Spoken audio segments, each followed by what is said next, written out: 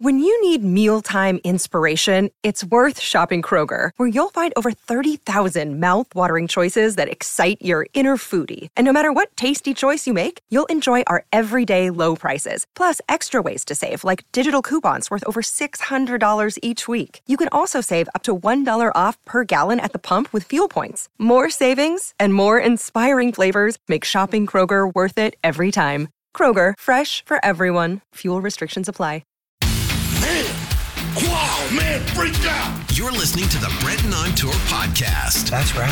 He travels the world running concerts and searches for the best coffee, people, and amazing stories so you don't have to. Pay attention, you're going to learn something for a change. This is a show about all of those things and much, much more. You're blowing my mind right now. I hope someone's recording this. So settle in, pour a cup of amazing coffee. He's a coffee snob, by the way. Crank that ghetto blaster and enjoy the 150,000 ranked podcast in the land. Fake laugh, hiding real pain. I think that's an exaggeration. It's the Brenton on Tour podcast. Any question? Here's BD.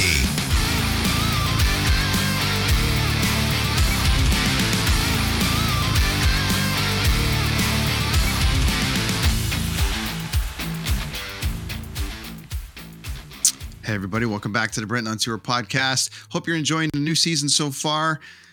Big thanks to my friend Ryan from Mother and Goldmouth last week. An amazing tour experience with those guys and great things ahead for him. He's got a solo project coming out, which was he was super excited about, as you could tell. The band is blowing up Europe-wise, doing amazing business. So super stoked. Vancouver band that has done amazing things. And I appreciate you guys tuning in for the brand new season of the Brenton on Tour podcast.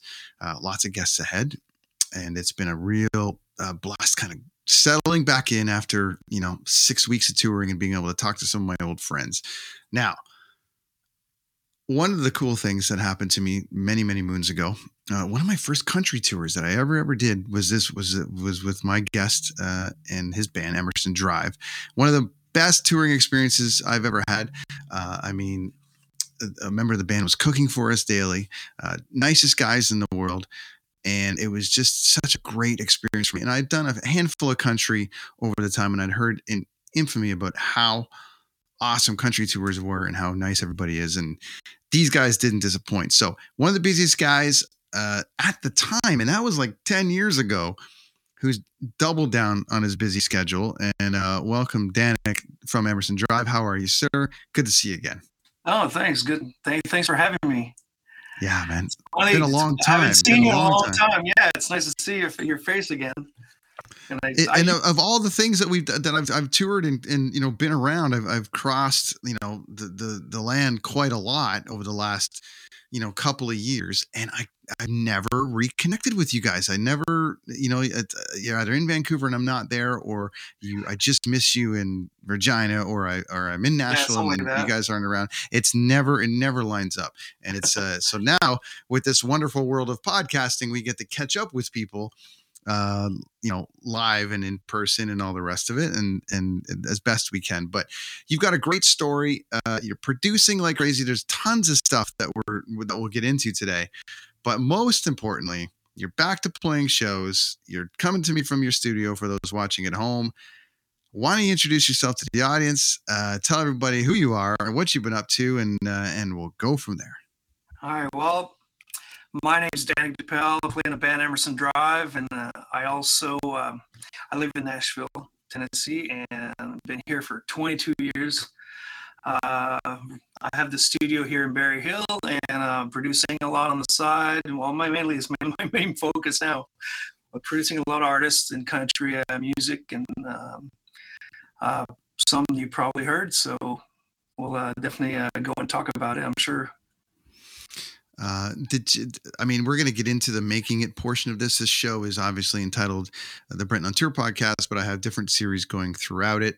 In this particular case, we're talking making it, because you would fit that candidacy. You would fit that bill. I mean, you've been nominated for Grammy. You guys toured the world with Shania Twain. You've produced countless bands. So we're going to get into sort of like various versions of making it. But the record producing business for you seems to have really started dominating your life, at least, in the last 10 years since I've been following you on what you've been doing, and you're consistently posting stuff. Vibe Recordings is the name of your studio, correct? Yep. That's what's going on. And then you've been kind of going through that. Has that always been in your world as far as production goes? Did that start for you as production, or did you kind of no, it starts production is like really like I kind of fell into it. Well, with Emerson Drive, like back in the day when we first got signed, like everybody was like, not a lot of band played on their own records in country music.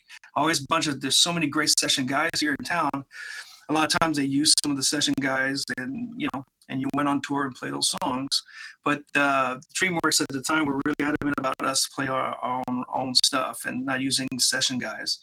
So I was always the one leaving last at the studio because I play guitar. You got to layer a bunch of guitars, and after that I had to sing backup vocals. So I was always at the studio. Drummer played his track, gone.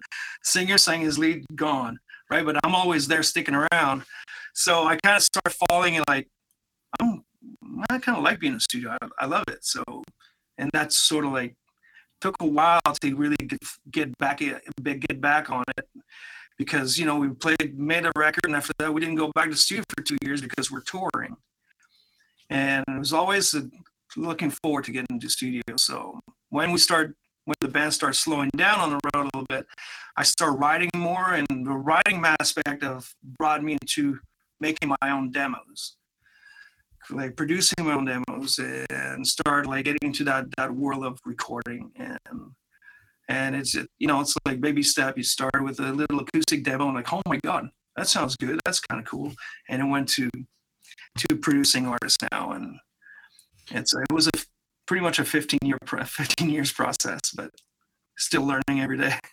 Well, and the technology is changing so much, but I would imagine the core of it is relatively the same, but you have to stay on top of it and stay kind of ahead of it and all the rest of it. So I can't, like, I wanted to be a producer when I was in high school. I was like, and I'm searching Fanshawe College in London.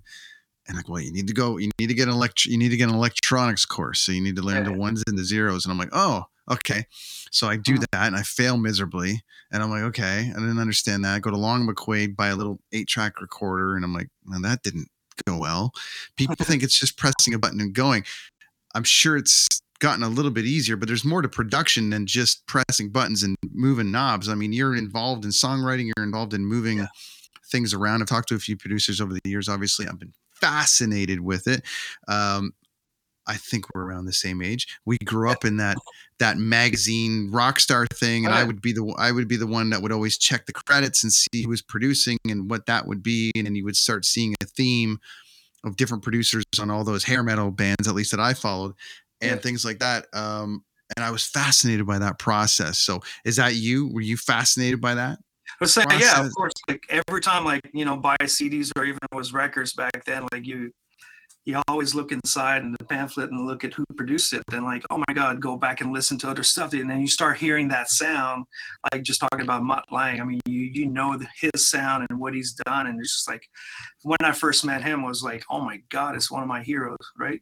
So it was pretty, that got me into. With also a friend of mine, David Kalmusky, that really taught me a lot, and of how producing and how be an engineer and how to do everything, and learning how to mix, learning how to, like, I'm talking editing and everything. So always like, that's like I said, when I started writing, it was more about, okay, how can I make this sound like a real song that could be heard on the radio? And it was like,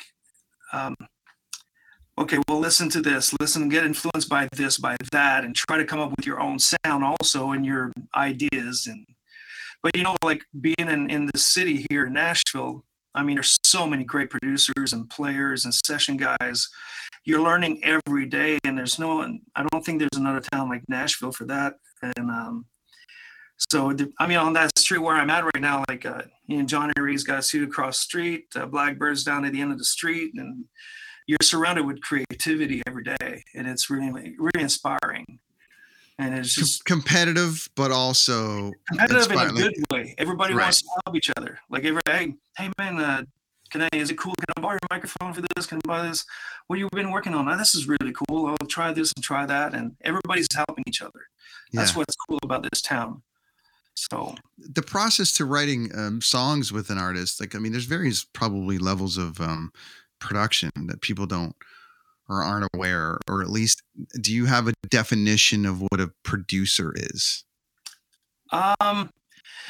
It's almost like us. If I go back as Emerson Drive, we could have produced ourselves, but you need somebody that stands out and try to guide everything, because being 6 guys, I mean, it's a lot of cooks in the kitchen, right? So, I mean, you try to, somebody that's going to lead.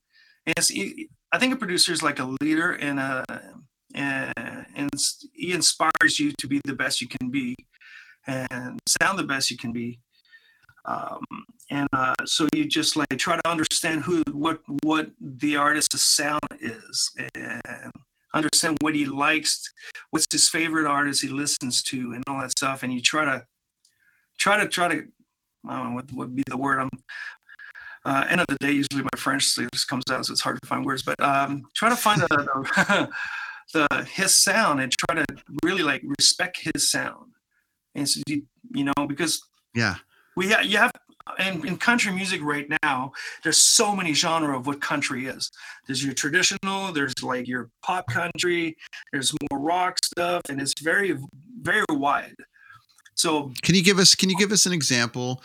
I know in my head what's there, but for you, like as an example, it's like, well, this artist for sure is traditional. This one is more rock country. This one is a different level of country. Because there's there is, like any genre of music, you've got pop, and it's like Ariana versus Rihanna versus Christina. You've got Metallica versus Megadeth versus Slayer. You've got stand-up comedians that are different. So country has its various forms, and some people like this style more than, like, I'm more of a bit of a traditionalist. So for me, I'm a little bit more into the traditional style. At least that's what I grew up on. I mean, it was the Willie and the Waylon and all that stuff. But do you have an example, like examples that where you're like, definitely can this and this? These are like the 3 most popular. Because last night, I mean, Stapleton was playing the Pilgrimage Festival in Franklin.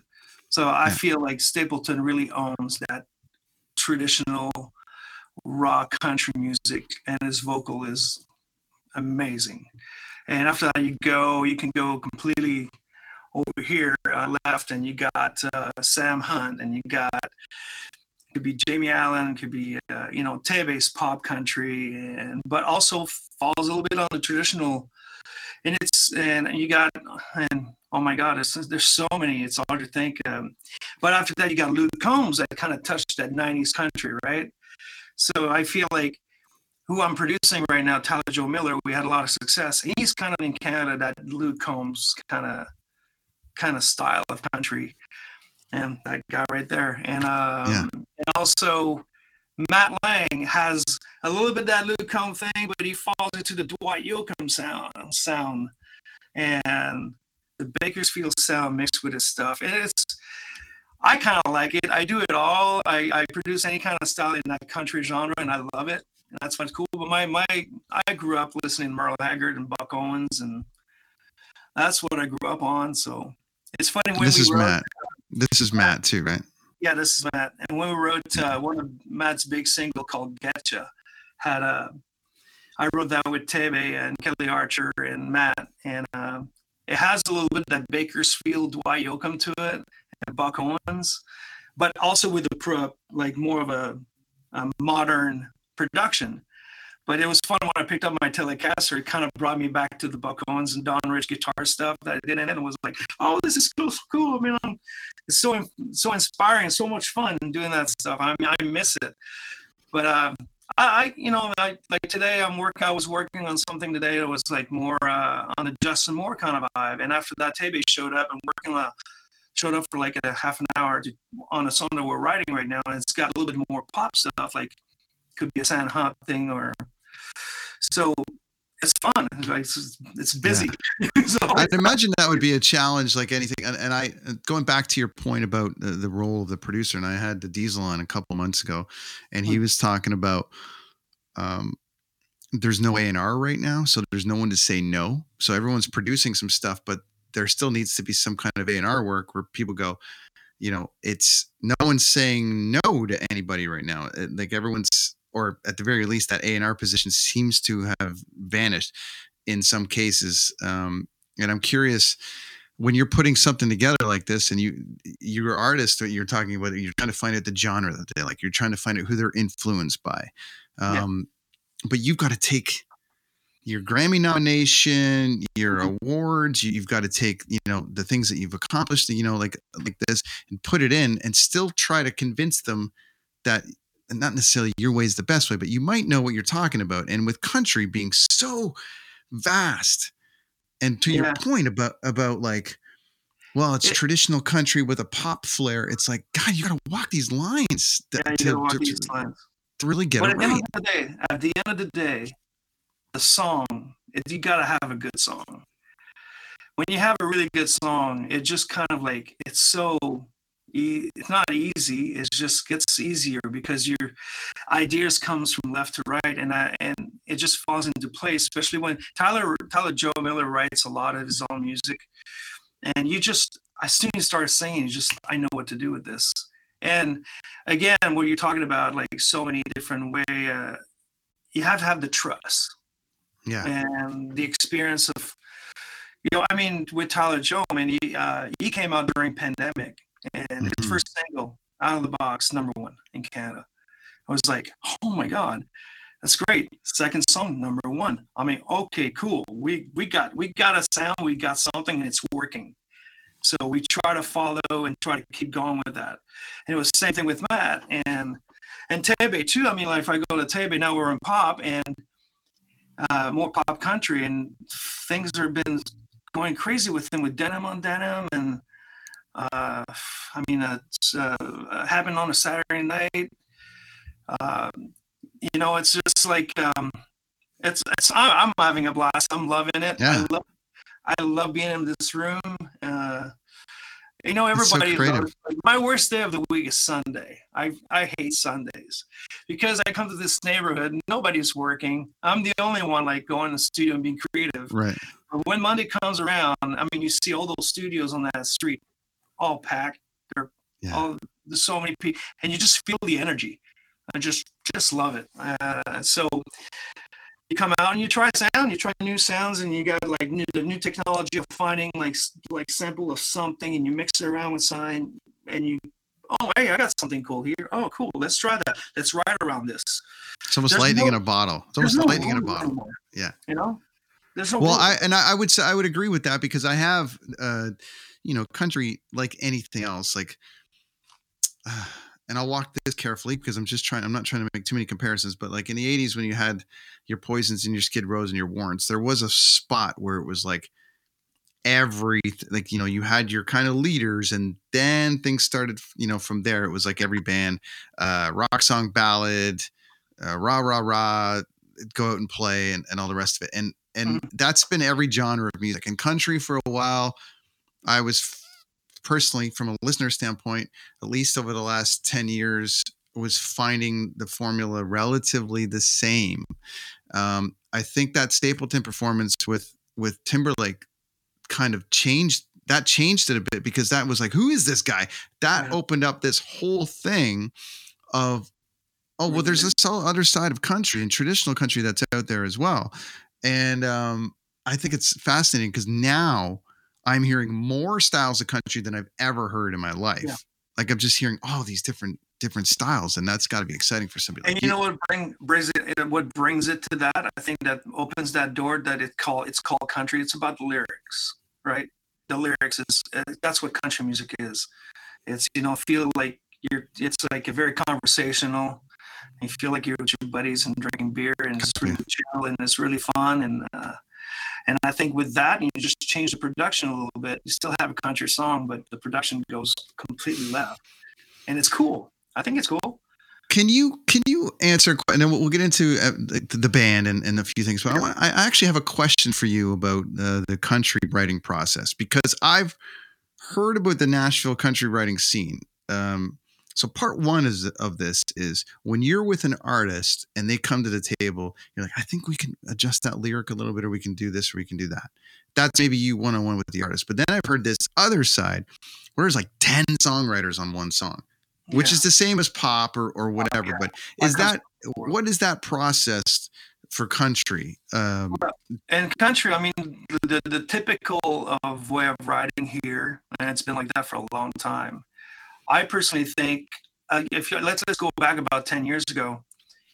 You wrote a song with pick up my acoustic guitar, and there's two other guys, three-way split, and we just write a song. And after that, well, our publishers or whatever, the publisher of the other writer, if somebody didn't have publishing, but somebody had a publishing, so they go, okay, well, we have demo budget, so let's go to a studio down the street. Yeah. And they're gonna have a slot for us from like 10 to 10:30. Let's cut our song. They'll cut the song. You pay demo budget, and you have a song. And now with that, you pitch it, and you have right. So every publisher split the cost. Now it all changed. It changed quite a bit. Now there's in every room pretty much. Now there's somebody that's gonna be the track guy. So with the technology that we have today, with programming drums, that sounds like a real drum kit. That sounds like somebody played it for real in the studio. You have those like plugins that can make that happen. And so this track guy will be here and start putting a template together of a groove, a beat with something like a pad machine or whatever. And if I go into like, oh, let me grab my guitar, I'm going to put some guitars in. Now you listen to something in the speakers with a beat and you get influence. Now lyrics are starting to flow. And so a lot of times, because this is what I do, I'm the track guy in a writing session. So if Tebe and my friend Jimmy are in the back behind me, they'll start going with melodies and lyrics, and I'm like in there and just putting my headphones on and keyboard and playing some stuff. And after that, I said, hey, look, I got this here. Oh, this is cool. Okay, cool. Well, that brings me an idea for this course. So you don't really have like the full band. The full band anymore. Yeah. And after you're done this writing day, if you finish the song, you pretty much have a demo, right? So somebody leaves with at least an incredible work tape. And after that, maybe like I'm talking about Tebe because I write so much with him. He said, hey, let me come back. I'll come back tomorrow and maybe we'll lay a really good vocal on this. I said, yeah, no problem. Let's do that. And I lay a vocal and I found edit vocals and I start mixing it. And after that, you pretty much have like this is funny. Tebe last year wanted to do a writing trip. So me, my friend Jimmy Thao, and Tebe went to Tulum, Mexico. So I brought my backpack and I put my little Genelec speaker in the backpack and my little interface, and brought an electric and an acoustic. We went with a SM7 microphone and went to Tulum. We wrote this song. We went out. This is a funny story. We kind of went out, and it was like we probably drank some bad water, had some bad ice. We kind of got a little sick, and we wrote this song. What was I drinking last night? And that was a single for Tebe. It went like I think top 10 in Canada. But I did the whole thing at the dining table in Tulum and brought the files back to the studio. I'm like, I don't have to do much here. Let's just re-sing it because you sang it in the kitchen. I got better microphones, but that's it. And the song was pretty much like done. I just had to mix it. Another day is here, and you're ready for it. What to wear? Check. Breakfast, lunch, and dinner? Check. Planning for what's next and how to save for it? That's where Bank of America can help. For your financial to-dos, Bank of America has experts ready to help get you closer to your goals. Get started at one of our local financial centers or 24/7 in our mobile banking app. Find a location near you at bankofamerica.com/talktous. What would you like the power to do? Mobile banking requires downloading the app and is only available for select devices. Message and data rates may apply. Bank of America NA, member FDIC. It's amazing how something like that comes together, you know? What was I drinking? Oh my God. But see, I don't know if it touched really your question, but the writing. No, it absolutely is, because there's different methods of, like, you know, of production, and there's different methods of songwriting and all the rest of it. And my whole thing was that I had heard for years that, you know, without giving too much away or all the rest of it, that there was a point there where, you know, you hear the rumblings, nothing comes out of Nashville unless these 10 guys are on it, or nothing, you know. And I think that that's changed a bit, obviously, over the years. But there's so much new people coming to town now. That's it's a lot wider now. You got a bunch of there's a few like pop publishers that are in town now. There's a lot of pop that's been written here. So yeah. But again, you will have, like, it could happen, and I got this track going, and after a while we just like can't figure out what we should do with this, and then what if we bring so and so to jump in the song? We'll bring so and so to jump in the song. And if we can make it better, we'll make it better. We'll just split it with more people. It doesn't matter. As long as we have a hit. As long as you got a hit. Take me back to the beginning of this here. So you did mention that today is the unfortunately the anniversary of the passing of your bass player from years ago. But since then, you guys have carried on, and you've played a lot of stuff. So sorry for the loss. I'm sure it hurts every year, but kudos on pressing ahead and still putting music out and playing for your fans. So tell me a little bit about, take me back to a little bit of the beginning here of Emerson Drive, which, again, I can't reiterate, one of my favorite touring experiences I've ever had. And I'm a rock guy, I'm a metal guy. People wouldn't think that I would enjoy a country tour as much, but I'm telling you, all the country tours I've done, from you to Dirks, and all the rest of it, have been wonderful. So tell me a bit on the Emerson Drive, what you guys have been up to, and sort of how did this whole thing come together? We just we're still recording music. We just released something on Spotify not too long ago called Every Girl That Got Away. We started playing this year after the pandemic. That was kind of fun. You know, it's really weird. I mean, I didn't go on tour for 3 years. I'm like, crazy. Jesus, how am I gonna? Okay, what do I do here? I haven't played those songs in so long, and you know, there was a part of me, like, I was touring so much with Emerson Drive since like late 90s to up to now, like before pandemic. We played so much. And we're like, there was 10 years we played over 275 shows a year. It was like crazy. And now that I just spent 3 years at home sleeping in my own bed, I was like, oh my God, do I want to go back on the road? I just don't know how to do that anymore. So anyway, we got some days, we'll go play them. And so we went and did a rehearsal. The first day back in June, I got on stage and I'm like, that's fun. I remember how fun. This is awesome. I love playing. Freaking love playing. It's just like, you know, maybe I'm not. I wouldn't like to go back on the road 275 days a year, but I mean, to give me that little fix, like every year, to do about 10 to 15 shows, I'm all about it. But definitely the studio it was hard to leave. But not only that, I'm a little older, so go on the road and just do a one-off here and a one-off there. I'm back at the chiropractor for 3 days. But well, and traditionally, from a touring standpoint, like, country are generally weekend warriors anyways. I mean, it's rare that you get this like world tour happening, which walk me through that. But you guys broke on Shania, correct? Or you broke before and Shania took you out? With the success that we had prior to that, got us to tour with Shania. And it was like the perfect timing, her going back on tour again with the Up Tour. But if I could go back to how it all started with Emerson Drive, I mean, we're just a band called 12 Gauge at the time out in Grand Prairie. And the manager was looking at signing them. He was Jerry Leisky, was the manager for Farmer's Daughter at the time out of Vancouver. And the guys needed a guitar player. And so he said, you want to go check it out? I said, yeah, I'll go check it out. I'm interested in signing them. So I went and met the guys and went to Grand Prairie. And I'm like, as soon as I heard Brad's voice, and at the time it was Chris Hartman on keyboards. And my harmonies, the three of us, I was like, oh my God, there's something special here. I don't know what it is, but there's like a connection. I really believed that we could go to Nashville and get a record deal. And so that's when our drummer came in, Mike Melancon,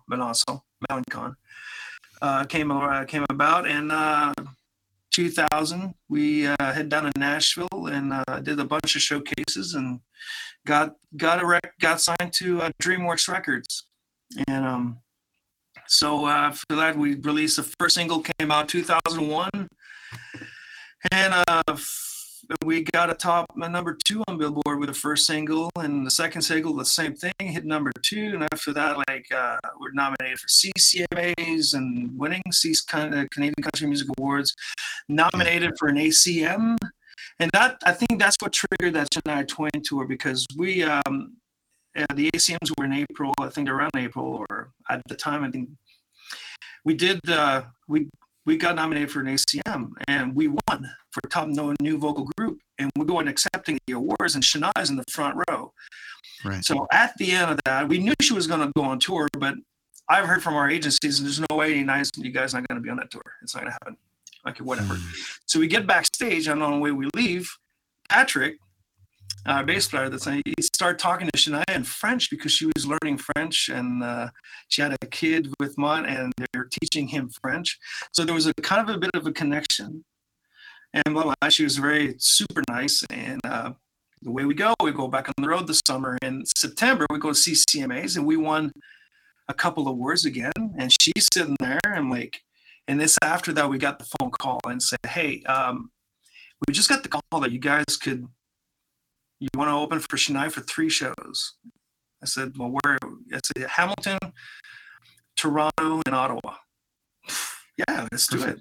I said, there's no date in the States yet? And he said, no, this is this artist, James Otto, that's got it in the States. I'm like, okay, whatever. And we do the first 3 shows. And I remember the first show, there was no sound check. It was the first show of her tour, Up Tour. So she hasn't done the tour yet. So the sound check went forever. And Mutt Lang was there. Just to make sure everything was sounding right. And after we got on stage, people were already sitting in their seat, and we just plug it in and we started playing.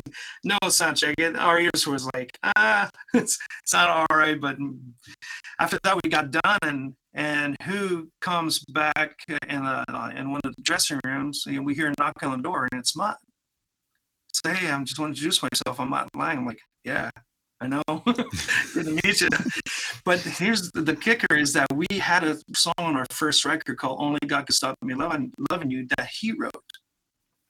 And he comes and says, hey, I just want to introduce myself. And I was listening to you guys play it. It sounded killer. And after that, I know this song.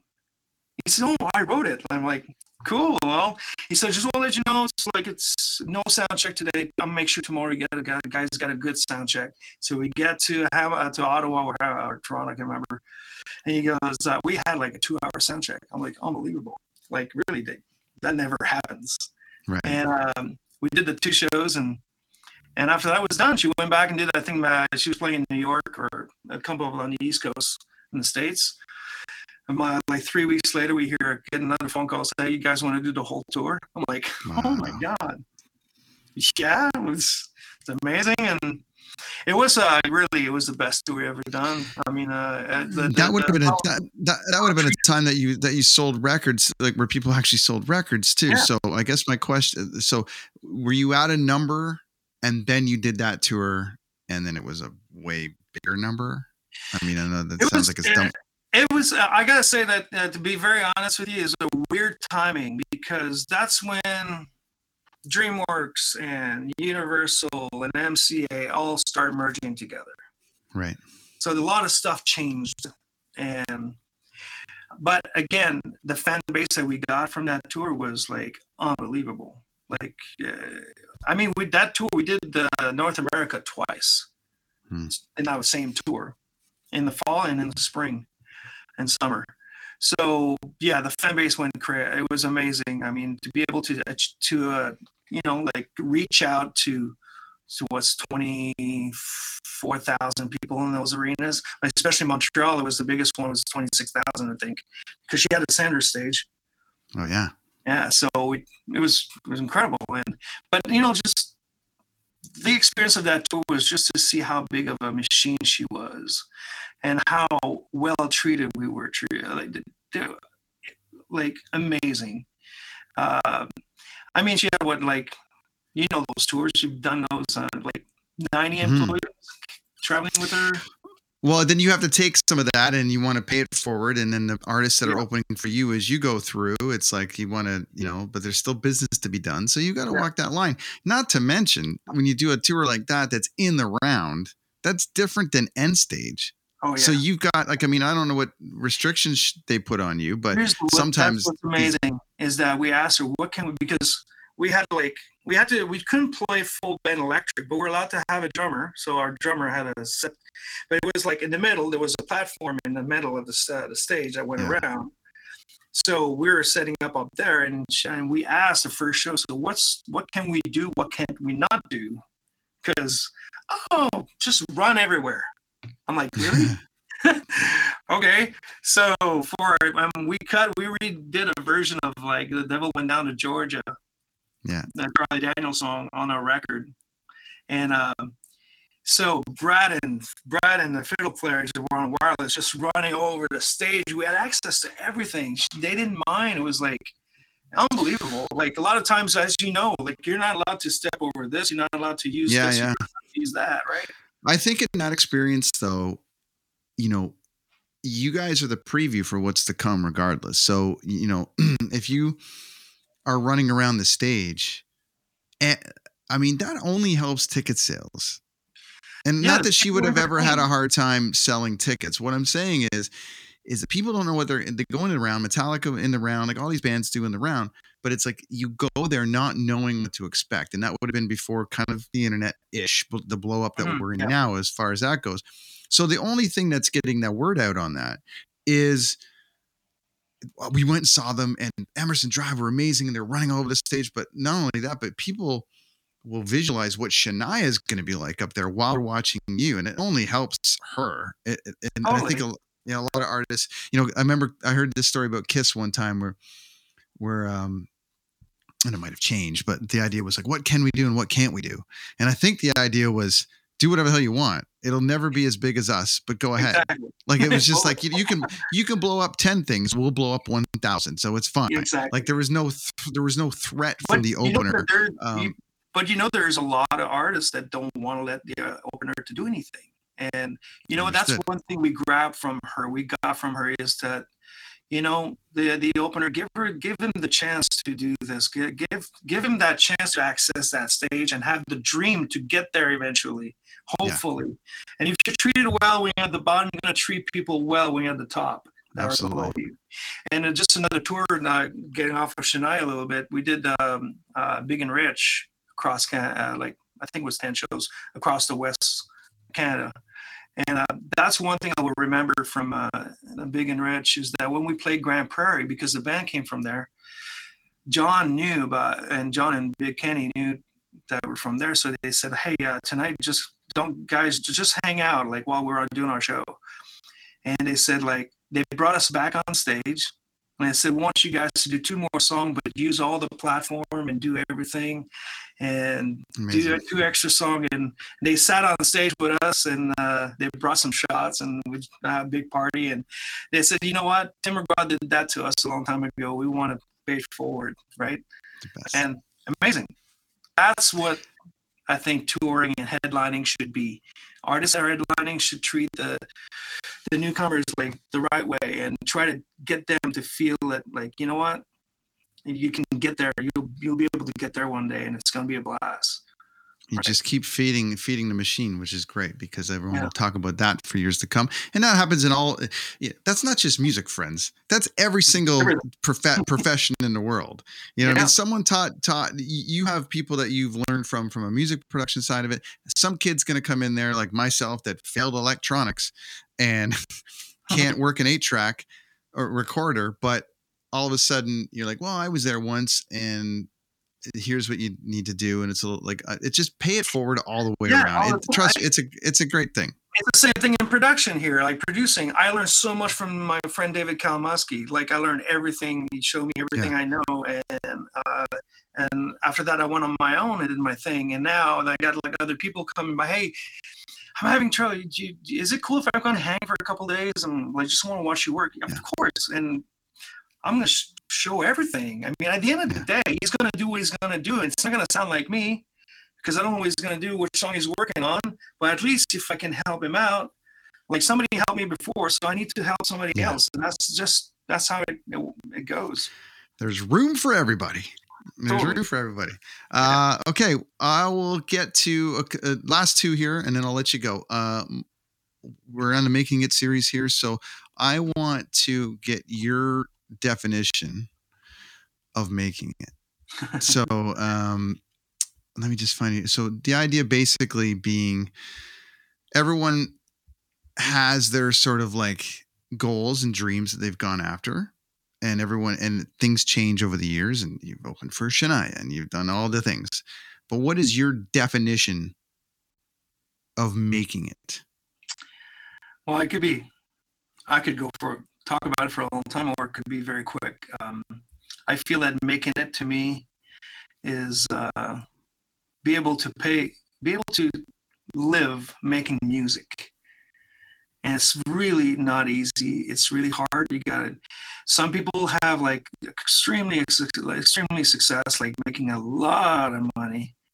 And we know a lot of those people. But at the end of the day, are you able to live making music full time? And after that, loving every day of it? Because at the end of the day, to me, I think making music is, I'm not working a day in my life right now. I'm playing my guitar for a living. I mean, I'm so grateful for that, and work my ass off to try to do that and keeping doing it. And it's not over. It's never over. Like you always say, the hardest thing I think about making it is try to stay on top as long as you can. It's the hardest thing ever. But making it, like, it could be very like, oh yeah, I want to, I think I made it if I was nominated for a Grammy, or if I won a Grammy, or if I won some awards. It doesn't have to be that. You're making it if you're making music every day. I think is like, it doesn't have to be all like be rich, and it has nothing to do with that. I think it's by making music. I know I have the luxury of getting up in the morning and driving and go for breakfast, and if I come here and come to work and come play, it's very humbling to be able to do that every day. It's not easy, but if you can find a way to make music every day, I think you're making it every day. And after that, try to stay out there. Right. But if you get satisfied, you're going to go backwards. I think you always got to keep pushing forward. Absolutely. You got to look new tricks, there's no shame on, like, I buy a bunch of videos of different producer. I'm subscription.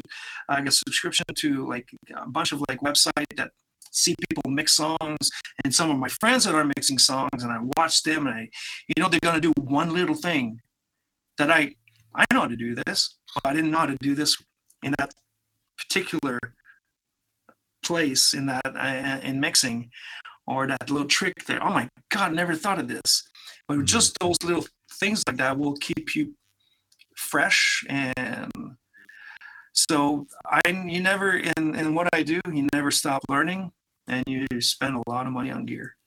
Yes, and especially with the ever-evolving, as we discussed, the ever-evolving process of country music and just the different feelings and trends. I was just in Vegas for like 10 days, and they have that bar Losers at MGM, and it's all country bands from Nashville, and they kind of play the same 15, 20 songs or whatever over the night, and people kind of partying and doing the whole thing. But the theme is, everyone's partying, having a great time. It's such a good vibe, and everyone's just loving life and doing it. So it's kind of interesting. And then they'll throw in a new song and people still react the same way.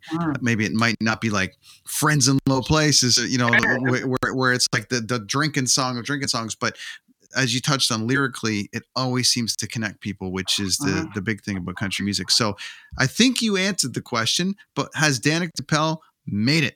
Oh, I know. Still trying. I don't know. There's like, I think it goes about if I made it. Like, I'm making a living, and today, and I have to keep making a living tomorrow. So I have goals. I think everybody should put themselves some goals out there. And could it be any goals is bad, and there's no bad goals. It's whatever fits you. I think I've been in this business. I've been with the band 25 years. Right there, I think I was able to make it. I guess in the band we got a lot of success over the years, and we're still together with all the ups and downs that we went through. And that's longevity is the hardest thing to do in this business, because the lifespan of an artist a lot of times is like, if you get a good 5 years, you're lucky. If you can go beyond that, I mean, my God, it's amazing. But having goals. If I made it, I don't think I can answer that. I'm not done yet. So, no, that's a great answer. And I guess you're going to keep some of those close to you. But is there one definite major thing still on your list? Because I write songs and I write and I produce music now a lot more than I play live. There's some of those bucket lists that you love to check. And, of course, I'd love to have a number one song I've written.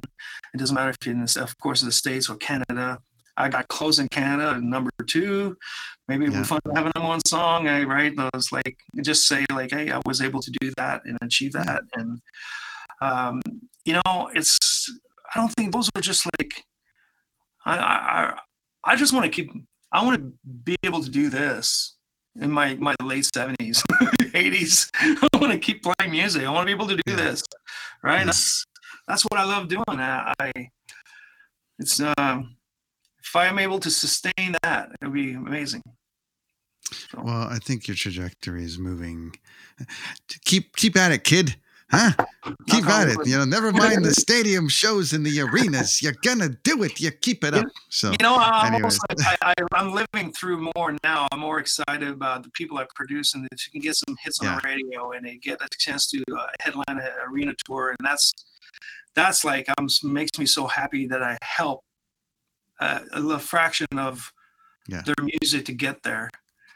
And I mean, it's part. It's like anything. It's like someone that might not have won the Stanley Cup, and I can't. Everyone has their own definition. To me, as formerly in a band and who's in music in a different thing, you in your head, you're like, I'm going to play in front of millions of people. We're going to have gold records on the wall. But it's like there is something just as satisfying as somebody that you taught to do what you're doing, and then for me, anyways, they're running a big tour around the world. So I'm like, amazing. They listened for 2 days, and they're teaching me because they've learned something new, whatever it's going to be, and you get to pass that along. So I'd imagine if one of your artists goes number one, you're going to be ecstatic. So yeah, exactly. So well, I appreciate you joining me today, man. That's I've been trying to connect for a while, so I think it's really great that you made the time, and I really appreciate. I was looking forward to it. It's I could make it work earlier, and I think we could both. I think we were both busy.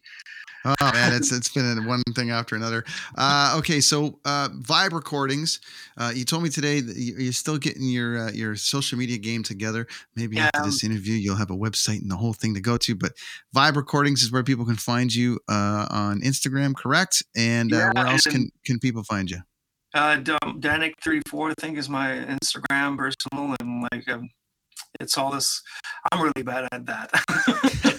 I'm really bad at posting stuff, but there's a few posts here and there, and I'll try to keep it up a little bit when something cool happens. But I guess the studio just keeps me too busy to post stuff. Our drummer, like he says, you should post more. I'm like, post something you played. I don't know. I'm not that guy.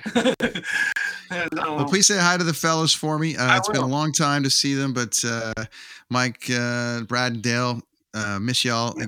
Great bunch of guys, and I had an absolute blast. It's one of my best touring experiences I've ever had. That's awesome. We had a lot of fun. Yeah, that's Danik Tupel, Emerson Drive, Vibe Recordings. winning all the things, still trying to make it. Yeah, still trying. Jury's out. But appreciate the time, buddy. Thanks for joining me this week. Bud. Oh, good. Thanks for having me. No problem. Stick around for a minute, and we'll wrap this up. So, as you can tell, my friends, it's been a journey for him, and he keeps kind of going through and trying to get a number one song, and trying to your goals and your dreams and things kind of change as life progresses. But I think the trajectory's doing real well for him as it goes. But congrats to him and the fellas on all the success. This has been a fun couple of weeks so far, and next week it continues with my good friends Luke Doucette and Melissa McCullen from Whitehorse, one of my favorite Canadian bands. In the Land, she's got one of my favorite voices in the land. He's got one of my favorite guitar tones and songwriters in the land. It's just it's going to be a great chat, and I'm very excited to have them on finally and share that band with you and to my listeners around the world. We got more coffee coming up. I got Tim Wenbo returning to the show, one of the best roasters in the world, and he's going to come back on. He's giving me some time, which is amazing, and still one of the most downloaded episodes on the history of this show. Yep, coffee. Hey, I keep getting asked to come back to that. Plus, as I mentioned, we're going to have more experiences that I've had along the way. I've discovered through my journey different kind of people that are, when I'm touring, they either keep me entertained on tour, whether it be through something I found on TikTok or something that's gone viral online. And I've kind of reached out to a few of them about their rise to going viral and some of the things that's keeping me entertained, and I'm going to bring some of them into it as well as my friends from the Sober app are on the way that are going to talk about their brand new app about helping people in sober world. As well, as you guys know, I've been drinking for about 3.5 years and touring without it, which has been a lot of fun actually, and very interesting change over the course of my career. And there's a whole bunch of other stuff on the way. So I really appreciate you listening. That's the Brent on Tour podcast for another week. I will be back next week with Whitehorse. Find all things Emerson Drive online, Danik DePel online, and we'll talk to you guys next week. Thanks, everybody.